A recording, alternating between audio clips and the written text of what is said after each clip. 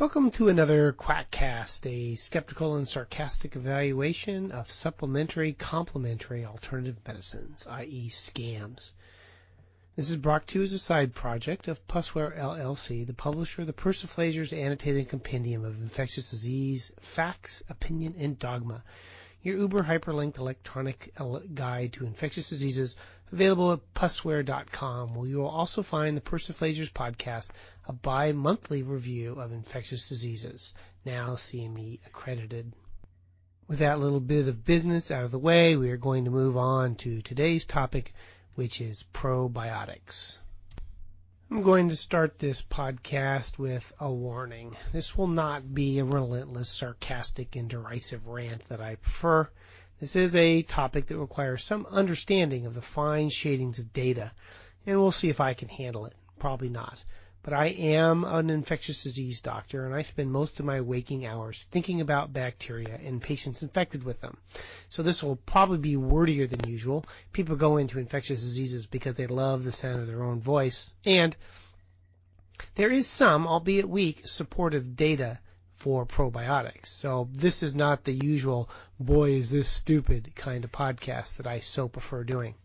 What got me going down this path was the Dannon yogurt ads for Dan Active, a probiotic drink that allegedly improves your immune system, among other things. The result of researching those commercials is this podcast. Now, I give antibiotics for a living, antibiotics, so I'm against life. And antibiotics sounds like some sort of supervillain in a comic book. There are, as a matter of terminology, probiotics, the focus of this podcast. These are, of course, the opposite of amateur biotics, them what don't get paid. Probiotics are supposedly, quote, friendly, end quote, bacteria in yeast and are purported to have a variety of beneficial effects that this podcast will delve into in various details. In addition to probiotics, there are prebiotics, which are substances that are fundamentally unedible, like raw oats and unrefined wheat, that are supposed to promote a healthy intestinal bacterial flora. And if you eat your probiotics with your prebiotics, you get synbiotics. Unfortunately, that's spelled S-Y-N, not S-I-N. If it were synbiotics with an I, that would be a lot more fun. There are other definitions of synbiotics as metabolites produced by gut organisms, but this podcast is going to focus on probiotics. But before we talk about taking extra bacteria, I think you need to know your baseline. What's the normal bacteria of your colon? What is your personal microbiology? Let me tell you, you think you're so cool, Ms. Pinnacle of Evolution, or perhaps Divine Creation. Just so you know, there are 10 to 100 times more bacterial and yeast cells on you and in you than there are cells of you. You think you are fabulous with your opposable thumbs that allow you to tie your shoes, but when you're putting your Nikes on to go to 7-Eleven for that bag of chips, it's so you can act as a highly evolved bacterial public transport and food delivery system. It also turns out that while 4% of your genome codes for you, 8% codes for viruses that have inserted themselves into your DNA and have lost the ability to get out. The rest of your DNA, of course, is so-called junk DNA. But there are 100 times more bacterial genes in you than the genes that make up you. So what are you really? You are an advanced habitat for microorganisms. In fact, to carry the metaphor further, and it really isn't a metaphor, you are a tropical rainforest, and each part of your body is a niche or a potential niche for any number of bugs. Now, you were born, of course, sterile, although not enough people maintain that state to judge from the world population. But the world is covered with microorganisms, and within weeks of being born, you acquire a rich and varied bacterial carpet that covers you inside and out. Where does it come from? Your mom mostly, and your dad, and your environment, and every day you eat a small amount of stool bacteria. Now, I have recently received an email, but cannot confirm, that if you drink the average amount of water, you get a kilogram of E. coli, a common bowel organism, each year alone. And that's not to mention what's on your salad. Take your mouth, for example. This is teeming with bacteria, even if your oral hygiene is excellent. There are a variety of streptococci that live in different parts of your mouth. One prefers the cheek, another prefers the tonsils, another under your tongue, and so on. And if you let old food fester in your mouth, you will acquire a whole new set of bacteria. that will take advantage of rotting food and putrid teeth in flourish. You are somewhat what you eat, because in part what you eat will determine your bacteria. Often what bacteria you find in part is attributable to how they bind to local tissues. If a bacteria can't stick to you, it can't grow.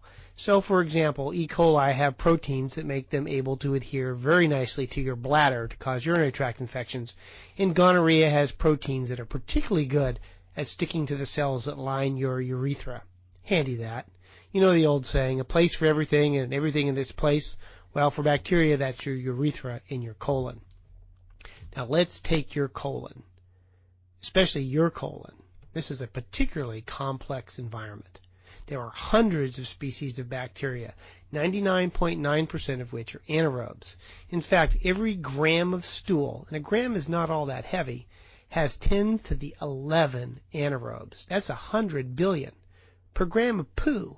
This may surprise you, but your rectum is not a particularly hospitable place, and there's not a lot of oxygen there. So organisms that thrive in an oxygen-low or deficient place are called anaerobes, or to some extent microaerophilic organisms, and these are the organisms that predominate and thrive in your colon. Gerbils, well, they don't do so well. And the predominant anaerobe is not lactobacillus, which they're always having you take, but Bacteroides species. Now, aerobes, those organisms that require oxygen like E. coli, only make up about 0.1% of your stool, or about 10 to the 5 to 10 to the 7th per gram of stool. That's about 10,000 to a million organisms per gram. And that's just the bugs we know, because it is estimated that you cannot grow about 80% of the organisms in your colon. By the way, for you metrically challenged, 1 teaspoon is about 5 grams, and I found out that the U.S. dollar bill weighs about a gram. So imagine a dollar bill size smear of poo. That's 100 billion bacteria. Now for the female genital tract, lactobacillus do predominate. Bowel flora also is inhabited by bifidobacterium and lactobacillus, and these are the two most common organisms found in probiotics.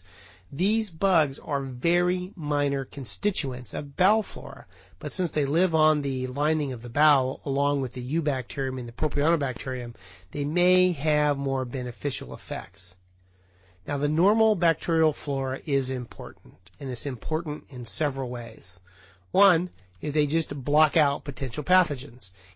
If your gut is lined with low virulence organism, there's no place for more virulent organisms, such as the causes of diarrhea, to bind and cause diseases. Overgrowth syndromes are an important complication of antibiotics and other therapies and diseases. So if you wipe out all the normal bacteria, this does free up some ecological niches, and bacteria or yeast will grow like blackberries in the resultant ecological niche. You are nothing but applied Darwinism. And examples abound in this. For example, if you get a lot of antibiotics, you may get yeast in your mouth, thrush. Or you may get C. difficile diarrhea after antibiotics, a particularly difficult and hard to treat form of infectious diarrhea. The normal flora is important to prevent bad bugs from binding. Normal flora is also important, if for no other reason, is it fills up space, and that's probably the predominant reason. But wait, there's more. Microorganisms do more than fill up a space doing nothing active, like George Bush and the National Guard. I really tried here for a Nancy Pelosi metaphor, but I just couldn't come up with one. Sorry, didn't work. Bugs, good, bad, and indifferent, are more than animate placeholders. They have been co-evolving with us for somewhere between 6,000, depending on your background, and 6 million years. Genetic analysis, for example, shows that H. pylori, a cause of stomach ulcers, came out of Africa with us 6,000 years ago, and the evidence shows that head lice have been with us for 1.6 million years. None of us are truly alone, and after death, we will be consumed by the microbiology that we have carried with us back into the depths of time. Gives a warm place in my heart to think about that. But during that time, bacteria have picked up some of the biochemical slack. Besides mitochondria, which has taken over the basic oxidative metabolism, microorganisms can make vitamin K, they can help with digestion, they can help with absorption of food, and most importantly, at least from the perspective of my 10-year-old, Bacteria are responsible for much of the gas and smell of flatulence. So, next time you ask someone to pull your finger, remember, it's the bacteria that are doing that. But disturbing normal flora from antibiotics or illness can lead to a variety of biochemical dysfunctions. Whether it leads to less farting or not, I do not yet know, and I haven't done that clinical study. But like the rainforest, like the planet Earth itself, you mess with an ecological niche, there are going to be consequences. I mention all this to note that there is good biologic plausibility for probiotics. You're taking organisms to fill up ecological niches that are less virulent than other organisms. However, the devil in this podcast is in the details. But that's the reason for probiotics. Normal bacteria gone, depleted, tuckered out. Take some extra bacteria and replete your ecosystem. Now, despite the complexity of the GI microenvironment, probiotics contain just a few bacteria, and they're not even the most common bowel organisms. But this is probably just as well, because who really wants to take poo pills anyway? Now, bacteria have two names, a first name and a second name, like Staphylococcus aureus or Staphylococcus saprophyticus. Now, most of the time, just the first name is used, but within the species of organisms, the effects, both good and bad, can vary greatly. A Staph lugdunensis is not the same as a Staph aureus or a Staph epidermidis, although people will often just refer to them as Staph, or they will refer to them sloppily as lactobacillus. But all lactobacillus are not the same, as we shall see. Now, most probiotics are bacteria of the species Bifidobacterium and Lactobacillus, and some also have Saccharomyces boulardii in it, which is found chiefly in products of Chef Boyardee. I cannot and will not resist a stupid pun. But it's safe to say that the, quote, good bacteria that are so highly touted in probiotics are but a minor constituent of a complex flora. Now, to continue with the metaphor, if you burn down a forest, it's probably better to repopulate it with a monoculture of corn than it is to let it erode away. But at best, probiotics represent substituting a complex rainforest with a monoculture of corn. Now, here are some fine points, and the devil is always in the details. Lactobacillus in yogurt is not necessarily the lactobacillus found in probiotic pills. Yogurt is usually Lactobacillus acidophilus or Lactobacillus bulgaricus. Yogurt bacteria, which are used to curdle milk, are usually different than probiotics, which often contain L. casei, i.e. Lactobacillus casei, L. planarium, L. reuteri, L. raminosus, and LCG. Now, the lactobacillus found in probiotics is not necessarily the same lactobacillus that's found in you. Your colonic lactobacillus varies from person to person and may not be the same ones you're eating. For example, Lactobacillus crispatus and Lactobacillus jensenii are the lactobacilluses, or is it lactobacilli, Elvis, Elvi, Lactobacillus, lactobacilli, that predominate in the vagina. So the ones you're eating are not necessarily the same ones that you normally have. The same is true of the Bifidobacterium that are found in probiotics. There are many strains of Bifidobacterium, only a fraction of which are found in probiotics. Saccharomyces boulardii is also not part of your normal flora. Now, I don't want to say anything bad about Saccharomyces. That is my favorite yeast, being responsible for both bread and beer.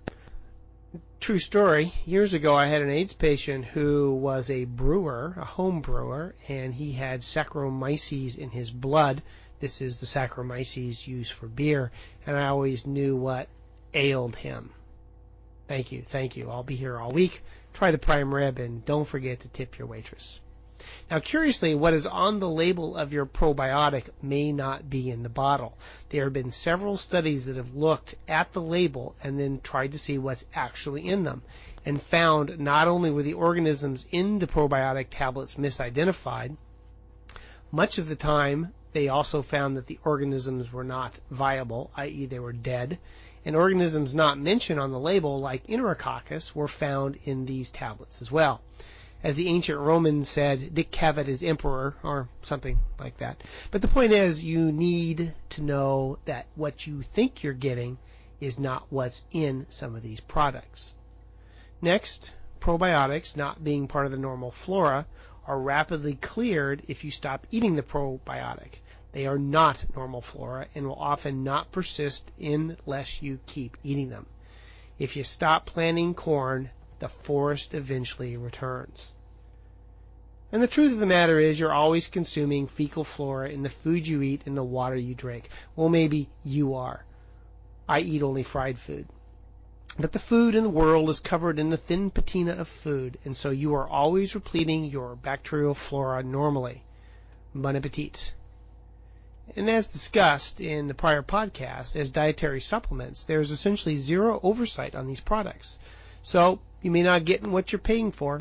As P.T. Barnum said, blah, blah, blah, pithy aphorism, blah, blah, blah. But I think when it comes to scams, Lincoln got it wrong. You can fool most of the people most of the time. So, with that as the norm of your colon and probiotics, let's now go over several areas that are touted to be beneficial with probiotics. The treatment and prevention of diarrhea, the treatment and prevention of yeast infections, and boosting the immune system. Arrgh, it burns! The immune system cannot be boosted, but we'll have to talk about that. Now, normally I like to go into the medical literature in gruesome detail, but that's not going to be the case in this podcast, as if you use probiotics as a search criteria, you get about 3,600 plus PubMed references. Now, I've read a good chunk of the clinical trials, but not all of them, and I would have to read 10 articles a day for a year to read the literature.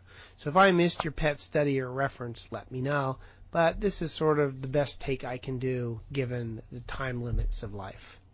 So, prevention of diarrhea. Now, there are 3 kinds of diarrhea in the literature for which probiotics have been tried. There's antibiotic-associated diarrhea, the baby food stools everybody gets when they take antibiotics. There's Clostridium difficile diarrhea, a particularly nasty overgrowth diarrhea that can be fatal. And then there's traveler's diarrhea, the Hershey squirts you get when you're exposed to a new strain of E. coli when you go to a country whose water supply has its own unique stool organisms. Lest we make fun of turista in Mexico, remember that Mexicans get turista when they come to this country. The studies are all hard to compare as there are different formulations of probiotics are used and there are different host and antibiotic variations used. And I think it's safe to say that the data to date is not as definitive as one would like, but is certainly suggestive. For antibiotic-associated diarrhea, it's estimated that probiotics, usually in this case lactobacillus, will decrease the duration and the severity of diarrhea. In one study in children, it's estimated that for every 7 who developed an antibiotic-associated diarrhea, 1 less would get it if they got probiotics. Not a great result, and not too surprising either that most of the antibiotics you give are going to kill off the organisms in the probiotics as fast as you could give them. But there is data, reasonable data, small numbers of patients, small studies, to suggest that if you have antibiotic-associated diarrhea, you get better, faster if you take a probiotic, and you'll get less reading done as a consequence. The data for Clostridium difficile diarrhea is not as good, and of all the organisms tried, the only one that's shown some efficacy is Saccharomyces boulardii. Unfortunately, most of the case reports of patients who have Saccharomyces boulardii in the blood are those who are getting treated for C. difficile with this yeast. So, no good deed ever goes unpunished. For traveler's diarrhea, some studies show benefit, some do not. A meta-analysis, for all their faults, have shown benefit for lactobacillus and Saccharomyces, as well as mixed preparations to prevent turista. Given the variability in these studies, it's not surprising there are variable results, but I think the bulk of data suggests that you do get some mild effect from taking probiotics when you have diarrhea. I think the best proof of concept of probiotics was a study in the Clinical Infectious Diseases where they had 15 patients with C. difficile diarrhea that was not responding to antibiotics. and they gave these patients what they delicately referred to as a stool transplant. Yep, that's what they did.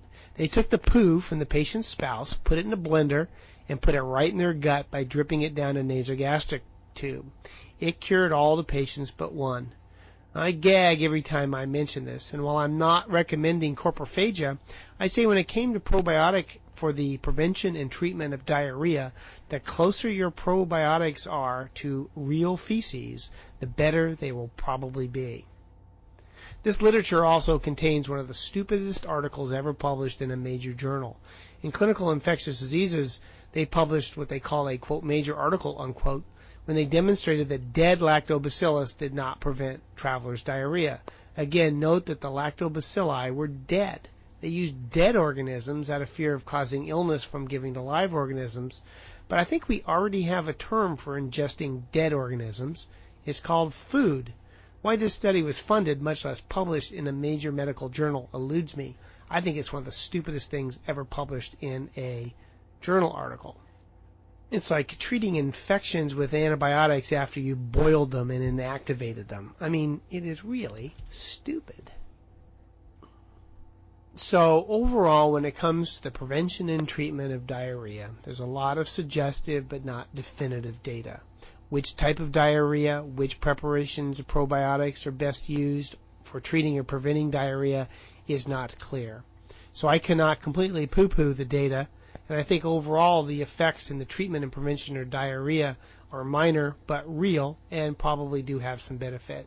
It would be nice, however, if we truly had good clinical trials to show the efficacy or lack of efficacy of these agents for very specific diarrheal illnesses.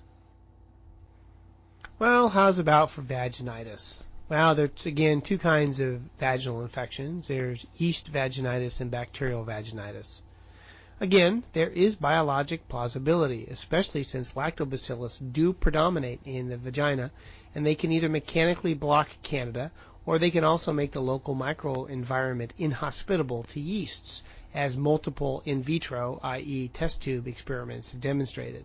However, there is always a problem taking test tube results to human beings.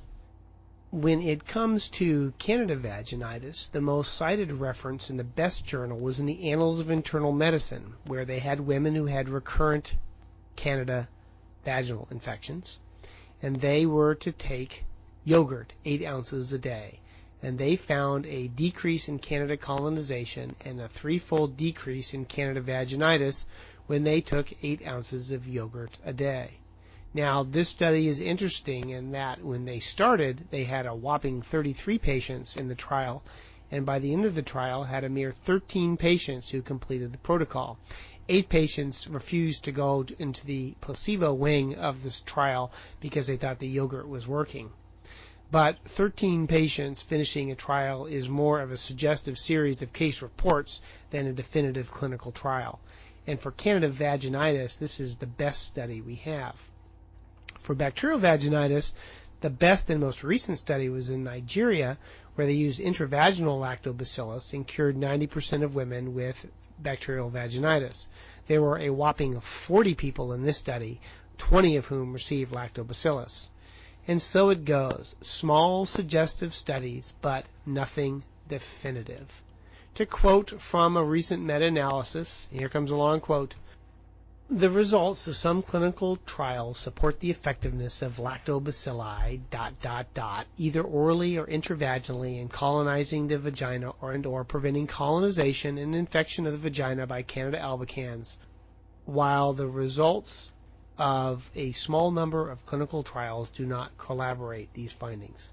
Nevertheless, most of the relevant clinical trials had methodological problems such as small sample size, no control group, and included women without confirmed recurrent vulvovaginal candidiasis, and they are not reliable for drawing definitive conclusions. Thus, the available evidence for the use of probiotics is limited." Suggestive? Yep. Plausible? Yep. Do I suggest it for my patients? With a lot of qualifiers and caveats and a distinct lack of enthusiasm, because personally I hate yogurt. There are a variety of other diseases where use of probiotics has been suggested to be of benefit, including managing lactose intolerance, prevention of colon cancer, lowering cholesterol and blood pressure, reducing inflammatory bowel disease, irritable bowel disease, and atopic dermatitis. These studies are really unenthusiastic as to their outcomes. And as we always say in the medical literature, more studies need to be done, blah, blah, blah. But how's about the immune system? Does yogurt and probiotics improve immune function? Now, let me say at the beginning that there is a difference between overgrowth symptoms, where normal flora is depleted and a pathogen like yeast overgrows, and having something wrong with the immune system. Overgrowth syndromes have little, if anything, to do with the function of the immune system. It is a matter, as I keep saying, of freeing up ecological niches. So let's talk about enhancing the immune system with good bacteria. Now, according to the folks at Dannon, 70% of your immune system is in the gut. True enough, there are really only three major ways that people routinely acquire infections: sex, inhaling, and eating. And through most of time, the food supply was not the cleanest, so it is not surprising that a large part of the immune system lines the gut. It prevents the normal flora from getting into the bloodstream, a problem in patients whose immune system are whacked from chemotherapy, and provides a first line of defense against ingested bacteria and toxins. Fine, we got a lot of immune system in the gut. So, how does this go about strengthening your immune system? It is curious that the data for this is contradictory, because some of the purported effects of probiotics, such as improving inflammatory bowel disease, are supposed to be due to decreasing immune function, such as depressing cytokines, which are proteins that cause inflammation, while other effects are supposed to be due to increasing immune function, such as increasing local antibody production and increasing local T-cell populations. There are in vitro, i.e. test tube, animal and human studies that show a wide-ranging effects of the immune system. But guess what? That's what's supposed to happen. Anytime you take large quantities of a living organism that is not part of your normal flora, your immune system is going to take notice and react. The immune system reacts to anything it sees as foreign. Now, I'm going to limit this discussion to Dan Active, a product by Dannon, with a bacteria they have, Lactobacillus casei. They have a trademarked name for their strain, Lactobacillus casei immutatus. The immutatus part is trademarked, so I will not speak its name again. I will refer to it as L. casei voldemortis. So they say that each bottle of their product has 10 billion live bacteria. Well, colony count-wise, it's like eating a gram of stool. But normally you don't eat 10 to the 10th live organisms. Well, maybe you do if you're a vegan who doesn't cook your food, but I deep fry all my food, so I'm not getting 10 to the billion live bacteria in my diet. Now, what does this do for your immune system? Well, not much in terms of strengthening. They make a big deal out of strengthening the immune system, but the data they supply on their website is slick but almost substance-free in their scientific summary that they give to medical providers.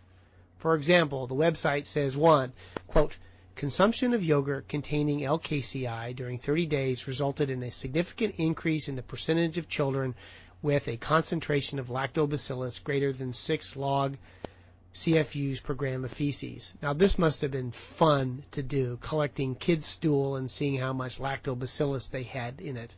But basically what they're saying is if you eat a lot of lactobacillus, you will get a lot of lactobacillus coming out the other end. Big surprise. Is this good? Who knows? Again, you're trying to replace a complex flora with a monoculture of, quote, good bacteria, but they say it's good, but you really can't find data to suggest that supplanting your normal flora with the lactobacillus in Dan Active is a good thing. Now, they say that it does this by making the lining of your bowels stronger. As they say, quote, L. casei stimulated DNA synthesis and CAMP production in cultured intestinal epithelial cells, indicating increased proliferation and cell activity. So if you dump a bunch of bacteria in a cell culture, they will grow. I think that's also called cancer, isn't it? Well, not really, but why is this good? They can't say.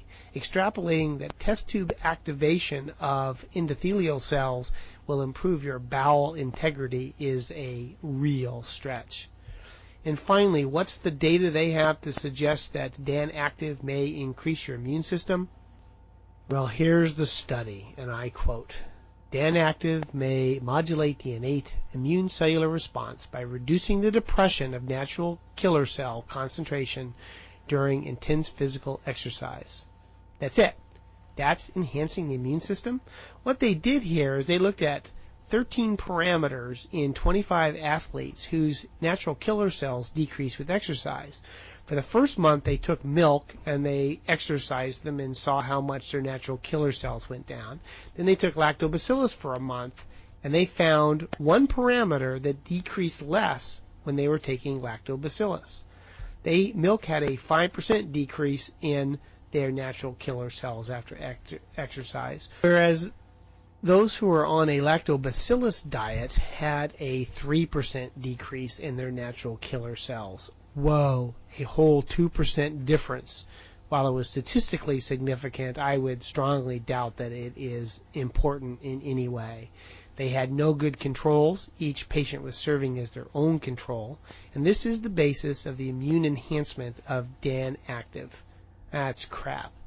Now, if you would do a Medline on L-Casein and other lactobacillus, you can find a variety of effects on the immune system. A wide variety of immunomodulatory effects are reported from probiotics. Now, here's the secret. If you flood any animal with any bug, you will get the same response. For example, if you force feed an animal Candida albicans, which is more of a pathogen, you will get an inflammatory response.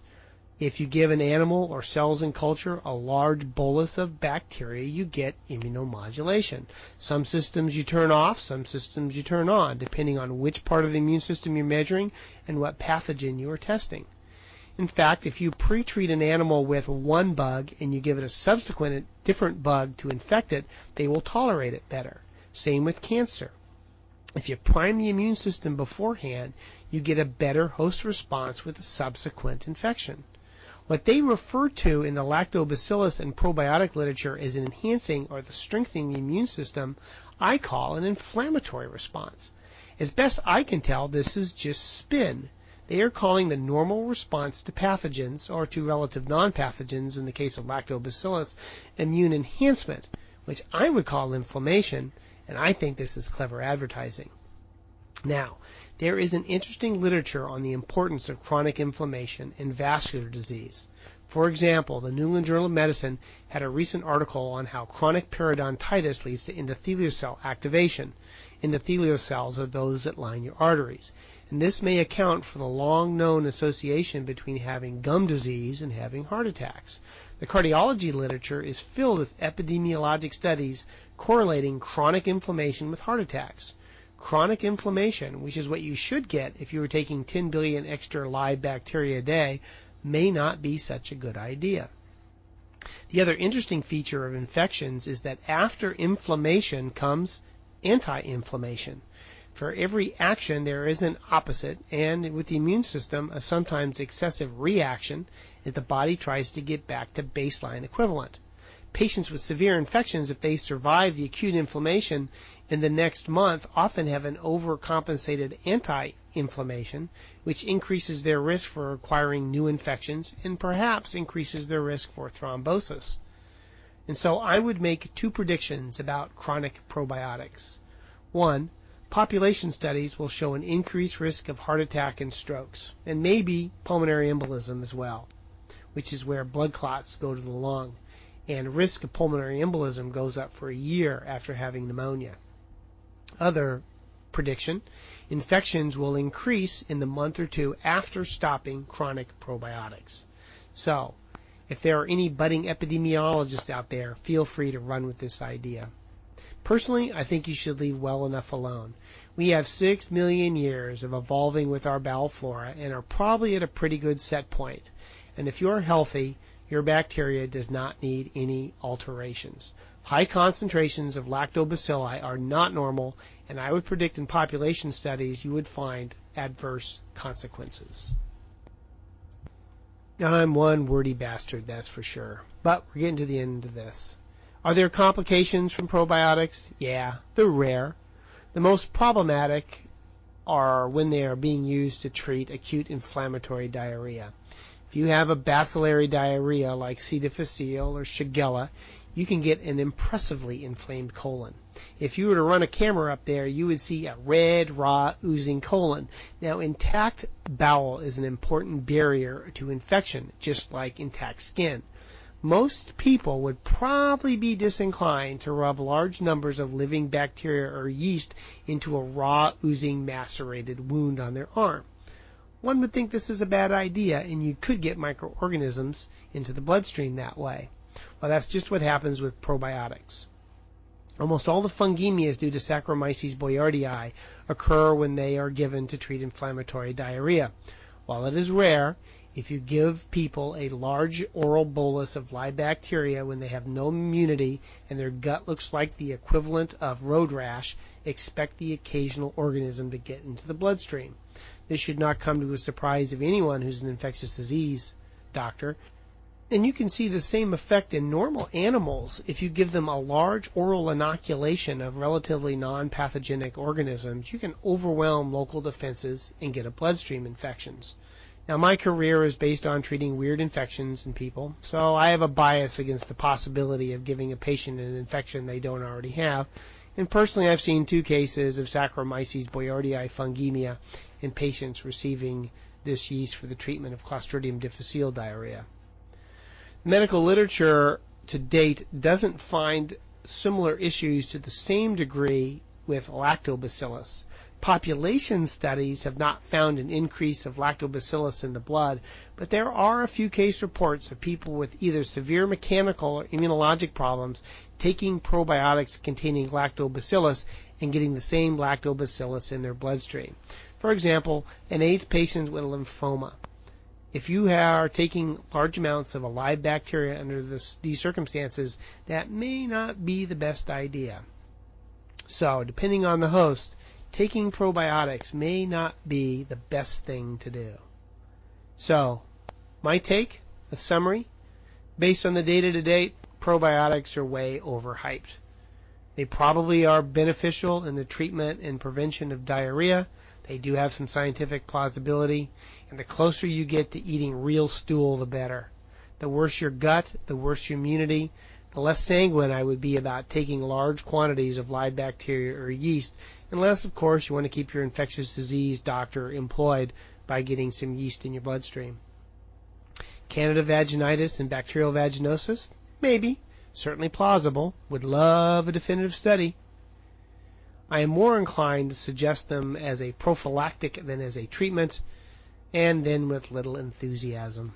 My bias after 25 years in medicine is that no good deed ever goes unpunished, and I'm increasingly inclined to doing less than more for people. Enhance your immune system? Please, no such thing.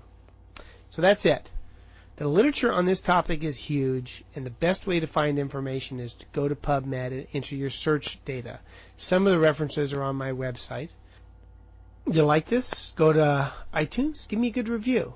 This is brought to you by Pussware.com, where you will find the Persiflagers podcast, a bi-monthly review of infectious diseases, where you can even get Type 1 CME. This is copyright 2006, Creative Commons. Send your hate mail, spam, and questions to quackery at knowitall@quackcast.com.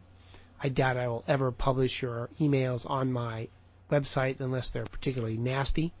Feedback is always of great interest, and I wouldn't mind being accused of being a total tool of the medical industrial complex if you also gave me some good feedback. The music is by my son when he was 12, improvising on the guitar. Now, thank you for listening, and if you'll excuse me, I'm going to go drink some Widmer Hefeweizen, the best source I know of for probiotics. Bon appetit.